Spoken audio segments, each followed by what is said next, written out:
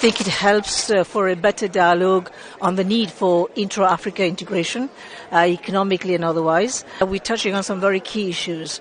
We've touched on, for example, the need for institution building.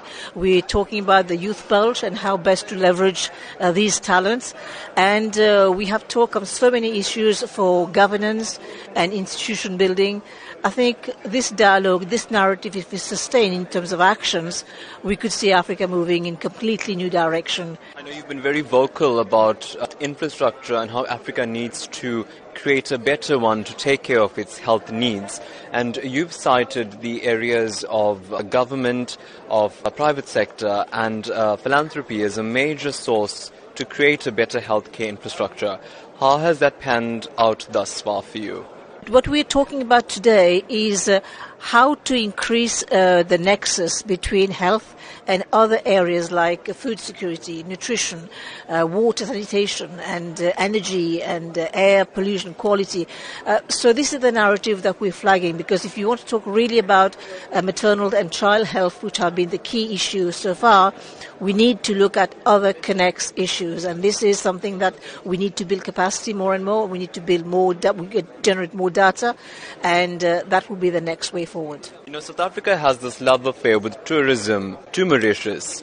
How can this conference create better tourism links with other African countries to ensure that Mauritius benefits from the tourism chunk of the economic pie? With South Africa, the love affair, as you say, has not only been tourism. It has been in many sectors. Education has been one of them. Trade is another very fundamental issue. Health is another issue, because we increasingly use your health infrastructure for many of our health challenges that we can't resolve in Mauritius. Why do South Africans come to Mauritius? I think, again, these are an introspection we have to see, but we have some of the answers in terms of providing security, for example, in terms of providing the necessary tourism infrastructure.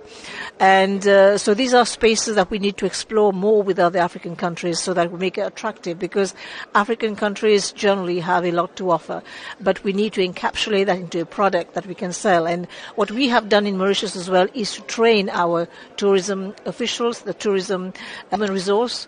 They're fully trained, and so they can respond to the needs of the tourist who comes to Mauritius. A lot of discussion, a lot of dialogue, a lot of policy discussed during this conference. When you go back to Mauritius, how do you as a leader of state now hold those who have made pledges and have made contribution via IDEA? How do you hold them accountable?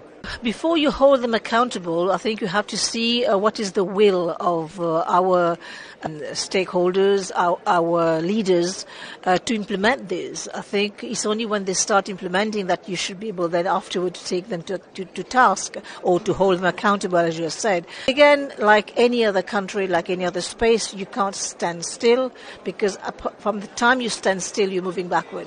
So we are on a treadmill, and we have to see to it that we keep on improving the product so that the wider public can benefit.